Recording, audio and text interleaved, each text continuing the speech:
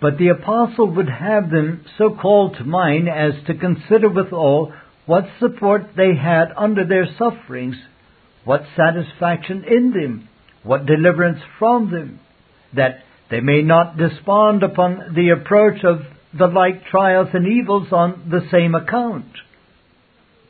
If we remember our sufferings only as unto what is evil and afflictive in them, what we lose, what we endure and undergo, such a remembrance will weaken and dispirit us as unto our future trials.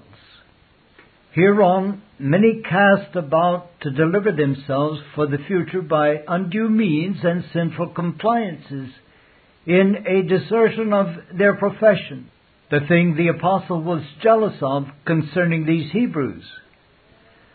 But if withal we call to mind what was the cause for which we suffered, the honor that is in such sufferings, outbalancing all the contempt and reproaches of the world, the presence of God enjoyed in them, and the reward proposed unto us, the calling these things to mind, will greatly strengthen us against future trials, provided we retain the same love unto and valuation of the things for which we suffered, as we had in those former days."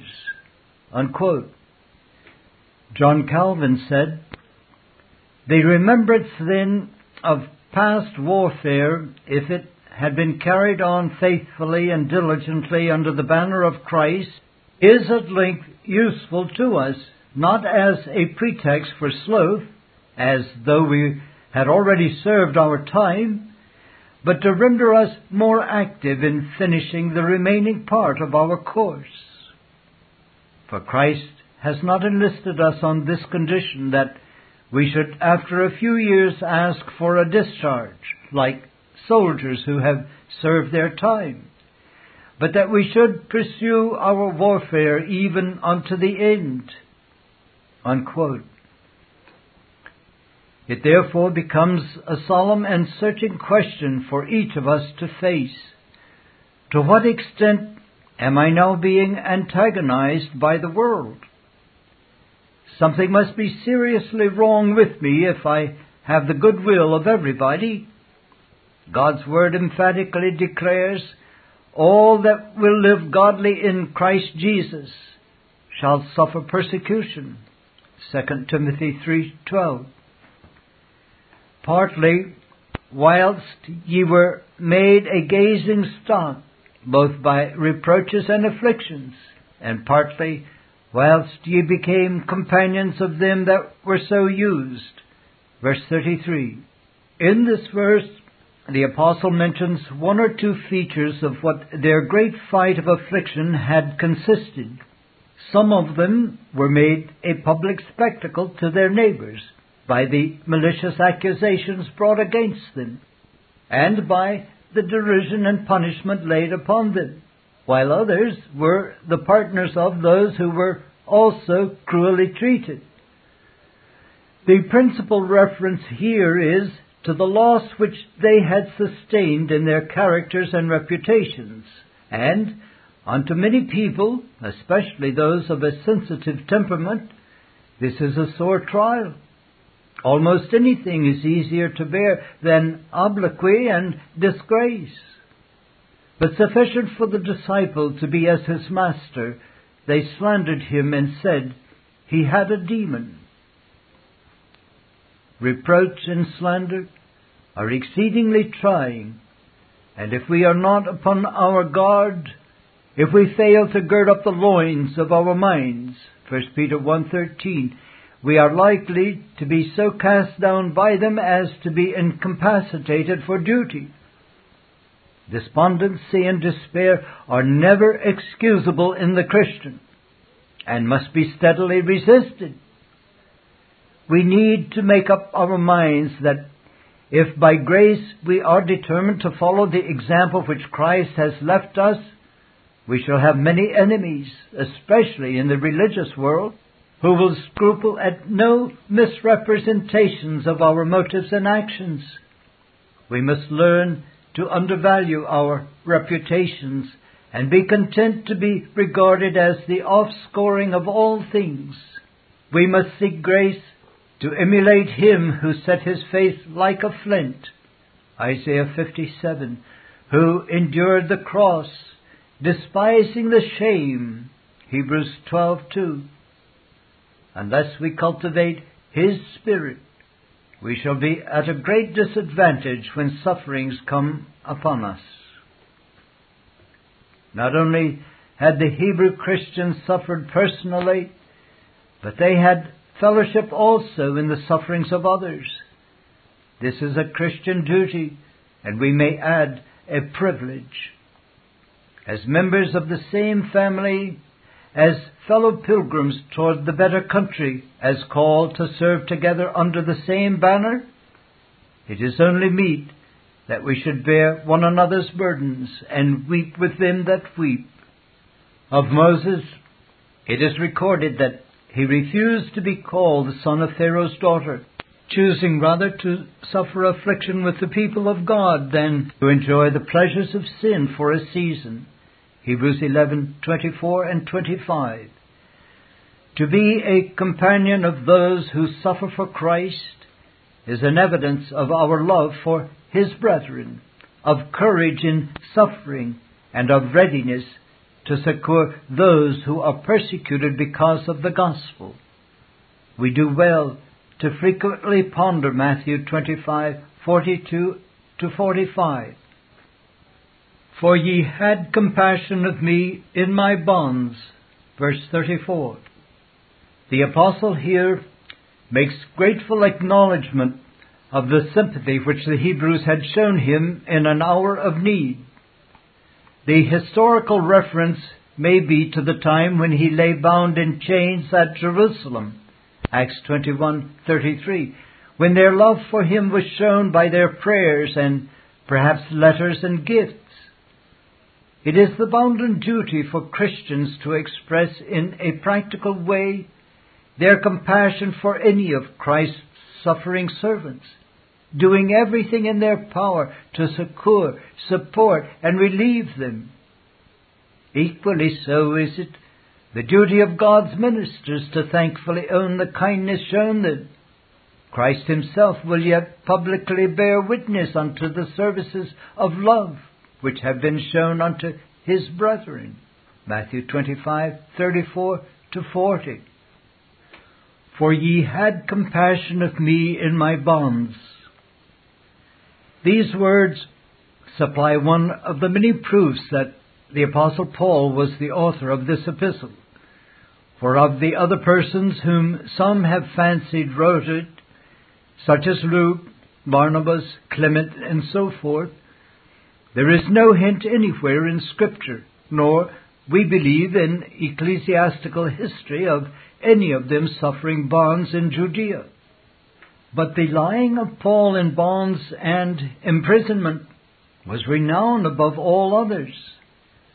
Hence he styled himself in particular, Paul, prisoner of Jesus Christ, Philemon 1, and gloried in this peculiar honor as an ambassador in bonds, Ephesians 6:24, and as such desired the saints at Colossae to remember him at the throne of grace, chapter 4, verse 3. Thus his bonds being above all others so familiar, such a subject of the church's prayers, this reference here in Hebrews 10:34 at once identifies the writer. And took joyfully the spoiling of your goods, verse 34. This supplies further information upon the deportment of the Hebrews under their trials. They had not only patiently endured the great fight of affliction, but were happy in being counted worthy to suffer for Christ. A blessed triumph was that of the mighty grace of God over the weakness of the flesh. God is able to strengthen in the inner man with all might according to His glorious power unto all patience and long-suffering with joyfulness. Colossians 1:11. Ordinarily, few things are more calculated to distress the minds of men than their being cruelly plundered of those things for which they have labored hard, and which they and their families still need. Wailing and lamentations commonly accompany them. Blessed is it when the heart is brought to hold lightly all earthly comforts and conveniences, for it is easier then to part with them should we be called upon to do so. Knowing in yourselves that ye have in heaven a better and enduring substance. Verse 34. This clause supplies the key to the previous one, showing the ground of their joy.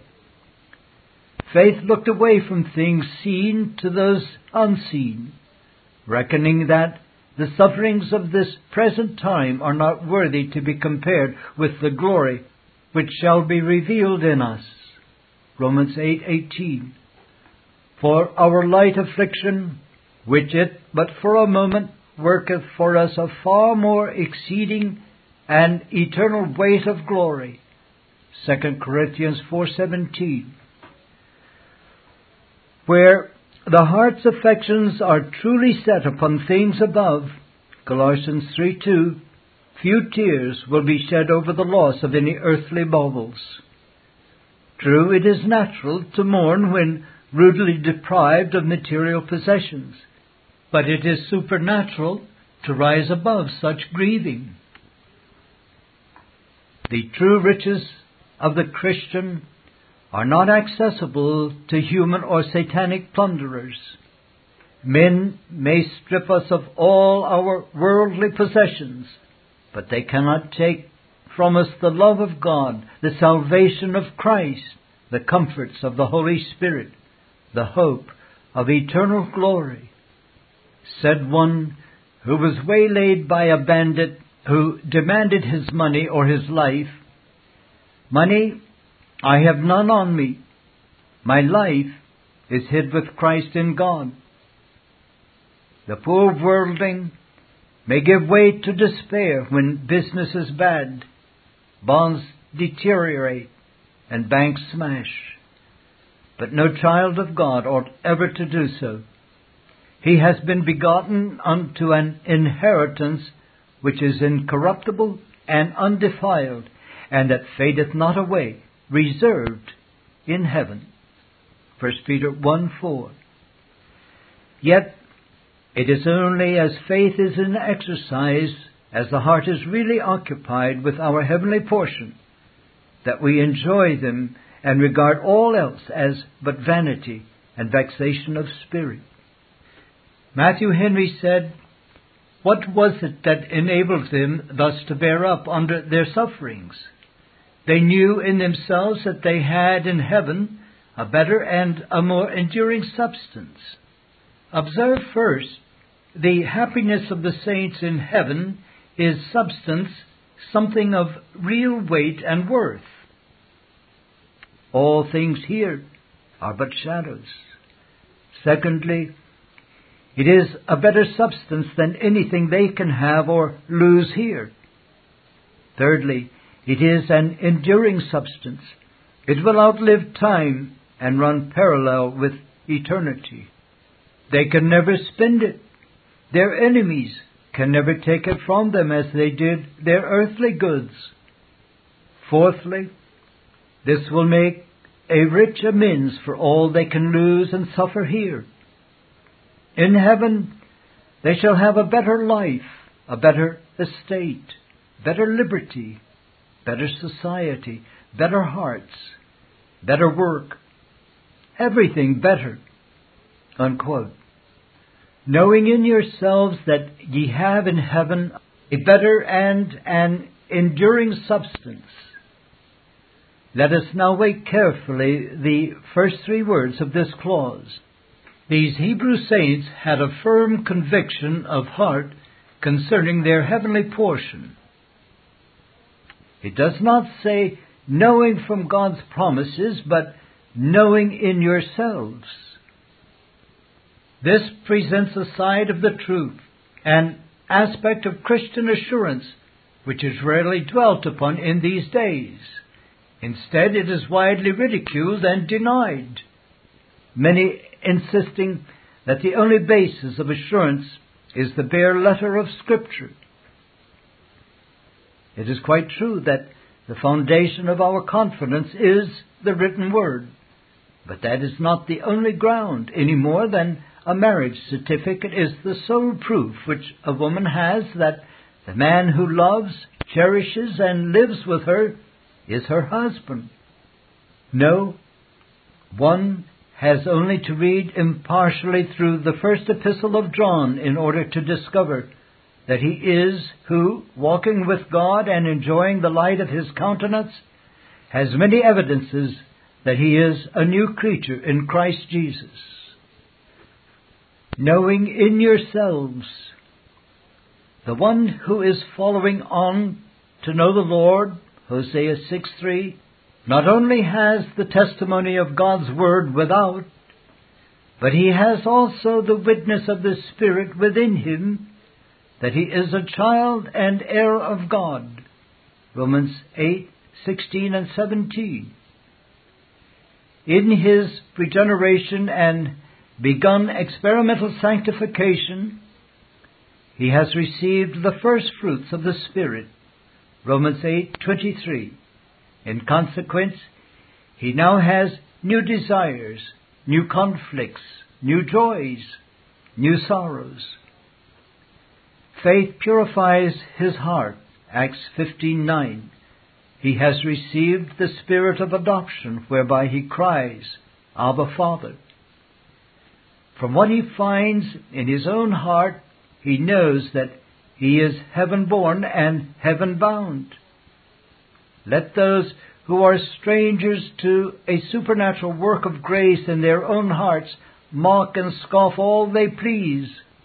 Let them sneer at introspection, call it mysticism or anything else they wish.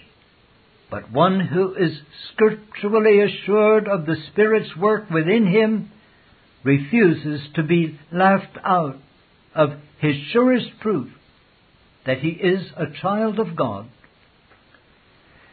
Granted that many have been and are deluded, acknowledging that the unregenerate heart is deceitful above all things, admitting that the devil has lulled thousands into hell by means of happy feelings within them.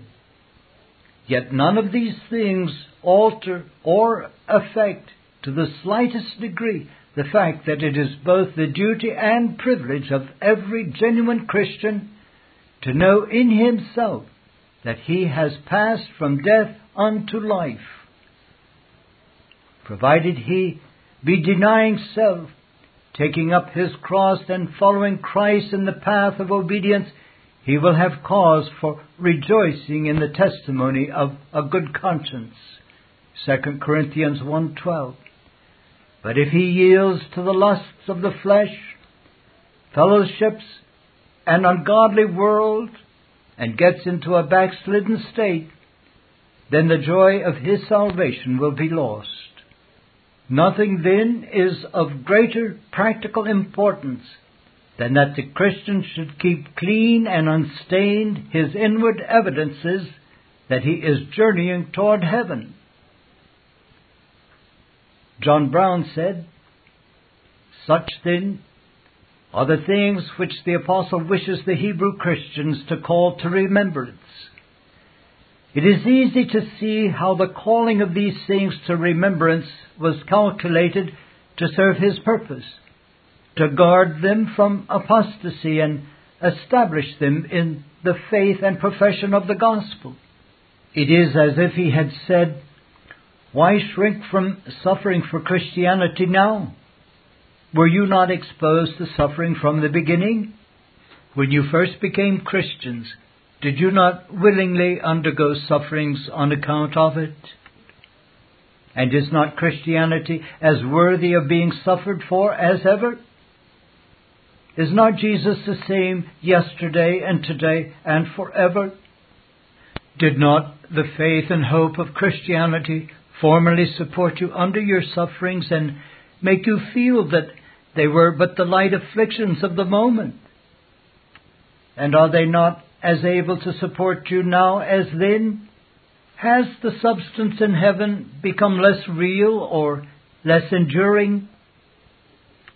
And have you not as good evidence now as you had then that to the persevering Christian such treasure is laid up?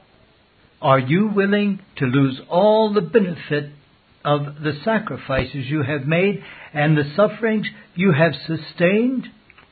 And they will all go for nothing if you endure not unto the end. These are considerations all naturally suggested by the words of the apostle, and all well calculated to induce them to hold fast the profession of their faith without wavering."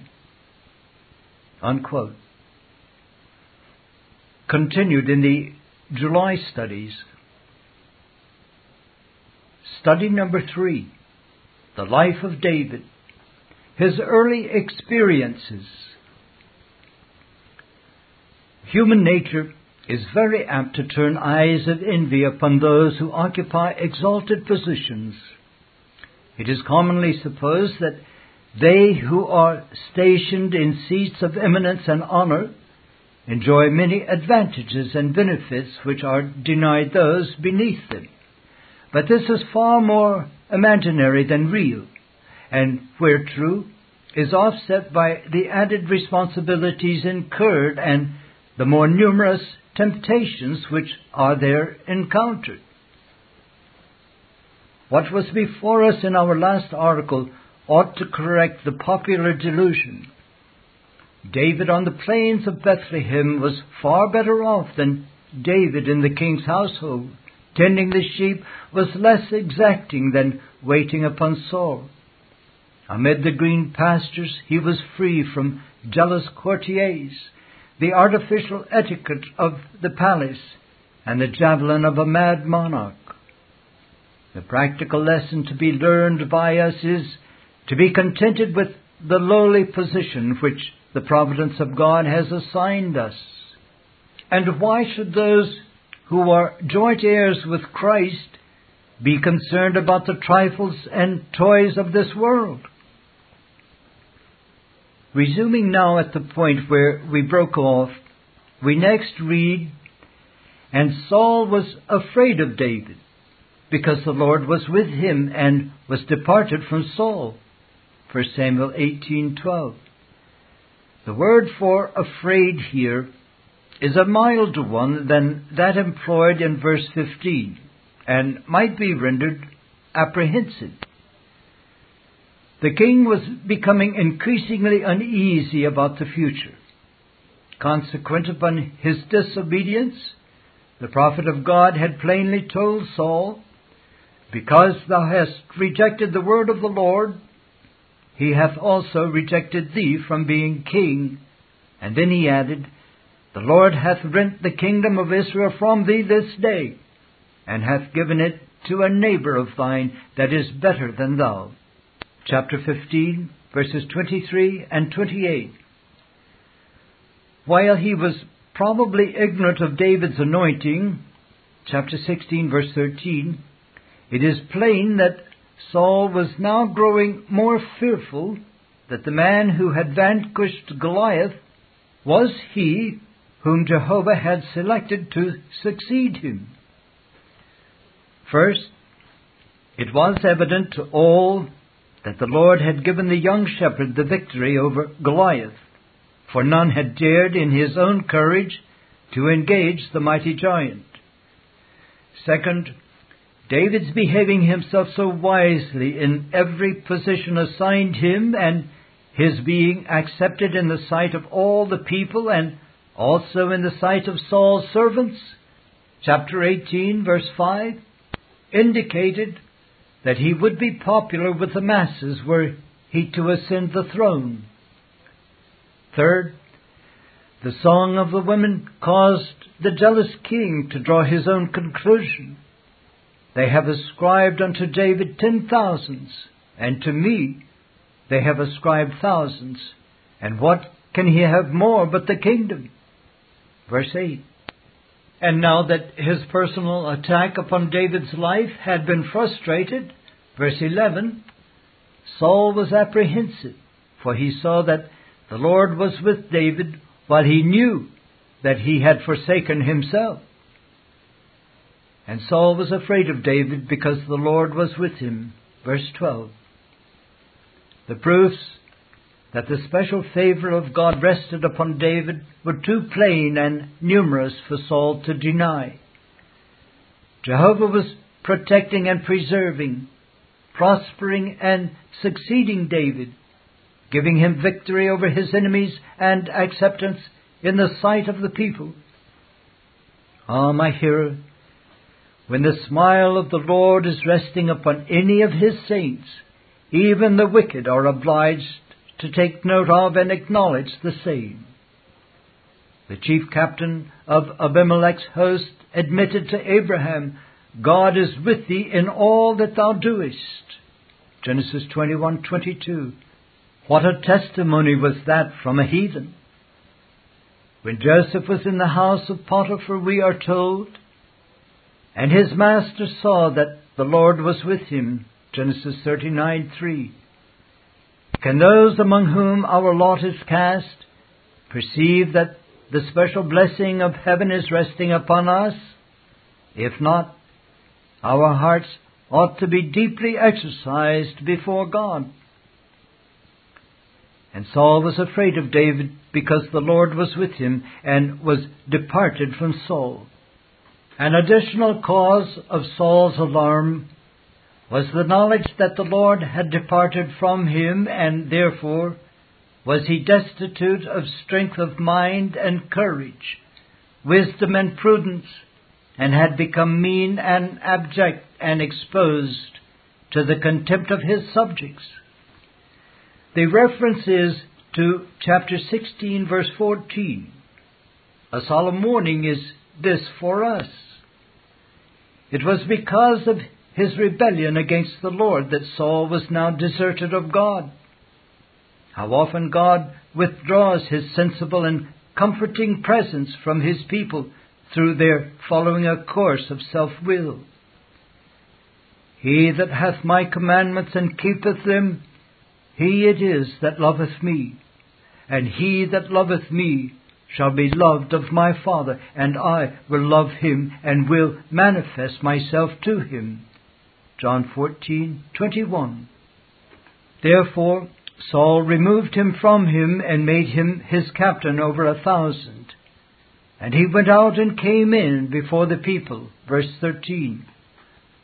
Solemn indeed is it to behold how Saul acted here.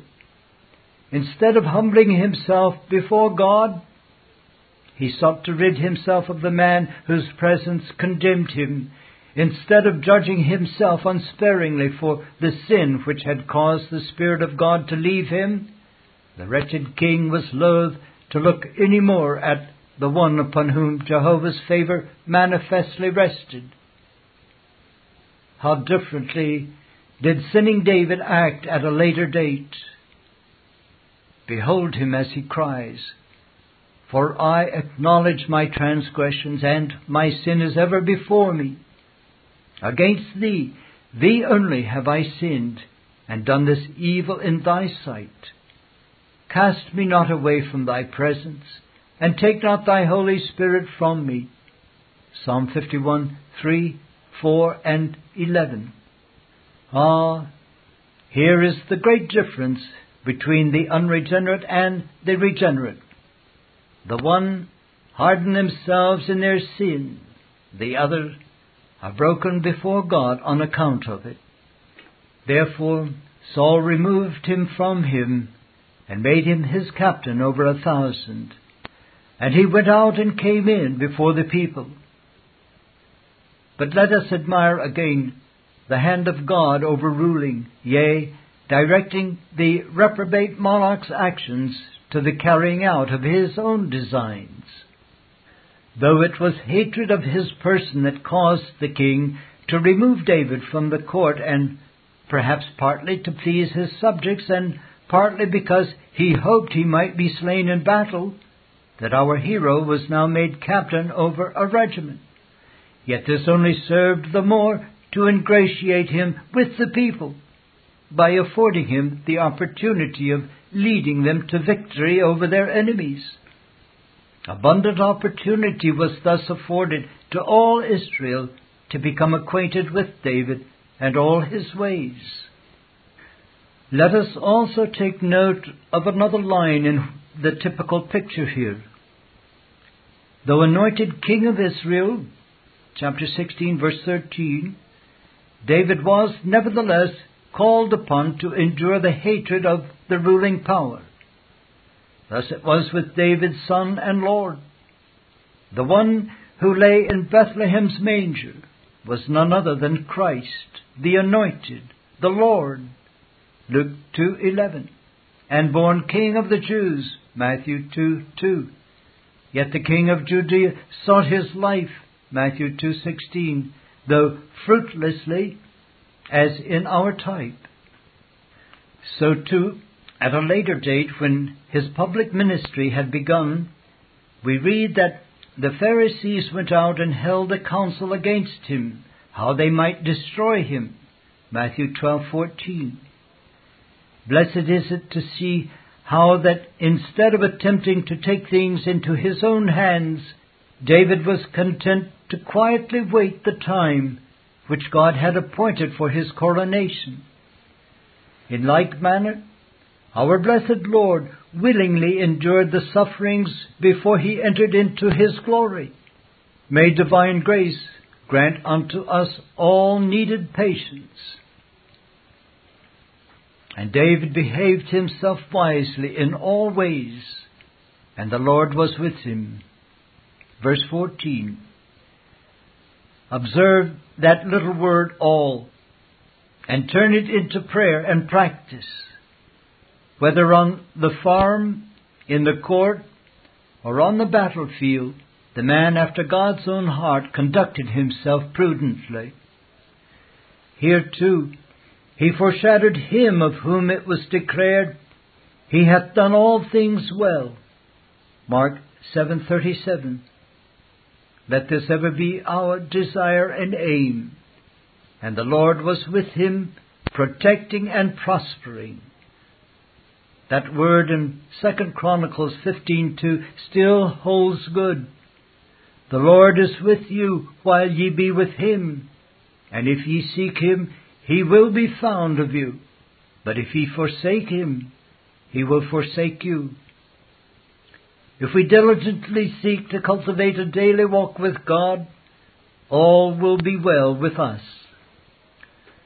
Wherefore, when Saul saw that he behaved himself very wisely, he was afraid of him. But all Israel and Judah loved David, because he went out and came in before them. Verses 15 and 16. When the God-forsaken king perceived that he had gained no advantage against David, but instead he succeeded in all his undertakings and was more and more in favor with the people, Saul was greatly alarmed, lest the hour was drawing near when the kingdom should be rent from him and given to his rival. When the wicked discern that the awe and blessing of God is upon the righteous, they are afraid of them. Thus we read that Herod feared John, knowing that he was a just man and holy. Mark 6:20. When it is known that God is in the assemblies of his saints, even the great ones of the earth are convicted and rendered uneasy. See Psalm 48:2-6. And Saul said to David, Behold, my elder daughter Merab, her will I give thee to wife. Only be thou valiant for me, and fight the Lord's battles. For Saul said, Let not mine hand be upon him, but let the hand of the Philistines be upon him. Verse 17. This was said not in friendship and goodwill to David, but as designed to lay a snare for him. Thoroughly obsessed with envy, The king was unable to rest. If it could be accomplished without incurring direct guilt, he was determined to encompass David's destruction. Formerly, he had made a personal attack upon his life, chapter 18, verse 11.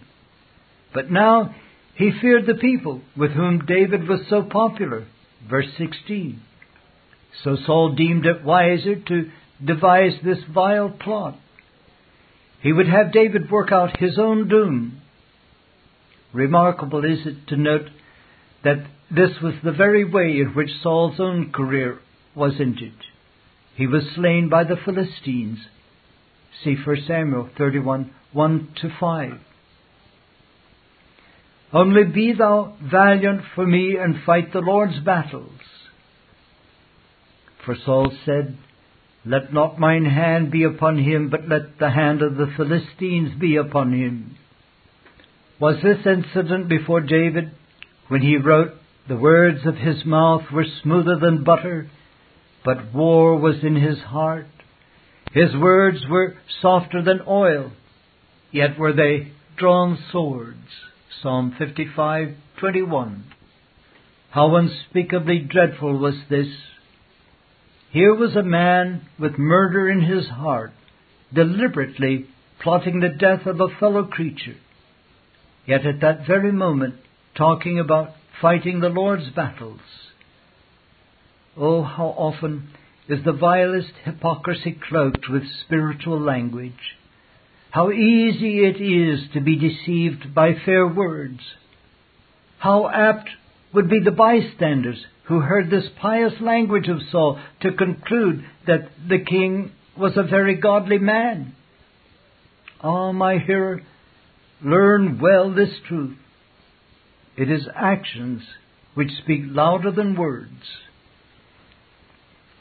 And David said unto Saul, Who am I? And what is my life or my father's family in Israel, that I should be son-in-law to the king? Verse 18. Some of the commentators have supposed that Saul promised David his daughter to wife at the time when he went forth to engage Goliath. But there is nothing in Scripture which directly supports this. What is recorded in chapter 17, verse 25, was the words of Israel and not of the king. They supposed he would do this and more. When Saul's proposal was made known to him, the modesty and humility of David was at once manifested. Some think that the reference made by David to his family had in view his descent from Ruth the Moabitess. It is blessed to behold the lowly spirit which was displayed by David on this occasion. No self-seeking time-server was he.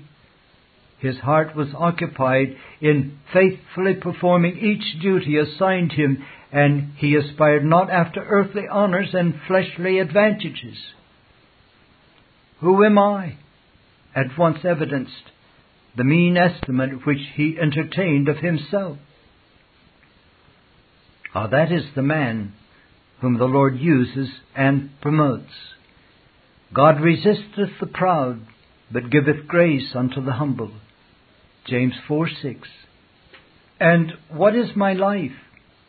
Breathes the same sentiment.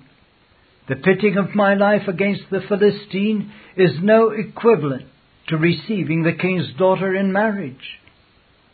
Here again, we see the subject of these articles adumbrating the perfections of his Lord. Learn of me, for I am meek and lowly in heart. Matthew 11:29 gives us what the modesty of David but imperfectly represented. Let writer and hearer earnestly seek grace to heed that word, not to think of himself more highly than he ought to think, but to think soberly. Romans 12:3. But it came to pass at the time when Merab, Saul's daughter, should have been given to David, that she was given unto Adriel the Maholathite to wife. Verse 19. What was the word of such a man worth? Be very slow, dear hearer, in resting upon the promises of a fallen creature. No doubt the perfidy of the king in so grossly affronting David was designed to anger him. Such shameful treatment was calculated to stir up to mutiny one who had the right to claim the fulfillment of Saul's agreement. And thus the king thought he could gain an advantage against him. It is striking and solemn to discover that the curse of God rested upon that marriage. For the 5 sons born by Merab to the Meholathite, brought up by Michal, were delivered into the hands of the Gibeonites and hanged. 2 Samuel 21, 8 and 9. And Michal, Saul's daughter, loved David. And they told Saul, and the thing pleased him. And Saul said, I will give him her, that she may be a snare to him, and that the hand of the Philistines may be against him. Verses 20 and 21. A new opportunity now presented itself unto the wicked king's purpose. Michal, another of his daughters, fell in love with David. He therefore proposed to give her to him for a wife instead of Merab, hoping that he would now have opportunity of bringing about his death. But let us look beyond the devil-possessed monarch and behold and admire the wondrous ways of him who maketh all things work together for good to them that love him.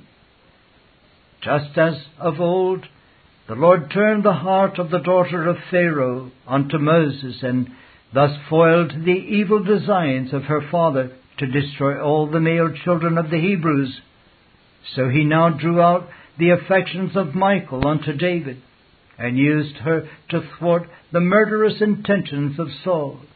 See chapter 19, verses 11 to 17. What a proof that all hearts are in God's hands. Conscious that his own word would have no weight with him, the king slyly employed his servants to gain David's confidence. They were commanded to commune with him secretly, and to assure him, the king hath delight in thee, and all his servants love thee. Now therefore be the king's son-in-law. Verse 22. When the secret restraints of God are withdrawn from them, the heart of the sons of men is fully set in them to do evil. Ecclesiastes 8:11. They will scruple at nothing, but employ any and every means to hand for accomplishing their evil designs. They will flatter and praise, or criticize and condemn, advance or abase the object of their spleen as best serves their purpose. When David was informed of the king's intention, his reply again evidenced the lowliness of his heart. Seemeth it to you a light thing to be a king's son-in-law, seeing that I am a poor man and lightly esteemed by the king? Verse 23. From what follows, it seems evident that David was here pointing out his inability to bring to the king's daughter the dowry that might be expected. Compare Genesis 29:18, 34:12, Exodus 22:16 and 17. Beautifully has Matthew Henry in his comments on this verse pointed out, if David thus magnified the honor of being son-in-law to the king, how highly then should we think of it to be the sons, not in-law, but in gospel, to the King of kings. Behold what manner of love the Father hath bestowed upon us. 1 John 3:1. Who are we that we should be thus dignified? Utterly unable as we were to bring any dowry to recommend us unto God. When his servants made known unto Saul David's reply, The real design of the king became apparent. This Reformation audio track is a production of Still Waters Revival Books. SWRB makes thousands of classic Reformation resources available, free and for sale, in audio, video, and printed formats. Our many free resources, as well as our complete mail-order catalog, containing thousands of classic and contemporary Puritan and Reformed books, tapes, and videos at great discounts, is on the web at www.swrb.com. We can also be reached by email at swrb@swrb.com, by phone at 780-450-3730, by fax at 780-468-1096, or by mail at 4710-37A Avenue, Edmonton, that's Edmonton, Alberta, abbreviated capital A, capital B, Canada, T6L3T5. You may also request a free printed catalog. And remember that John Calvin, in defending the Reformation's regulative principle of worship, or what is sometimes called the scriptural law of worship, commenting on the words of God, which I commanded them not, neither came into my heart, from his commentary on Jeremiah 7:31, writes, God here cuts off from men every occasion for making evasions, since he condemns by this one phrase, I have not commanded them, whatever the Jews devised. There is then no other argument needed to condemn superstitions than that they are not commanded by God.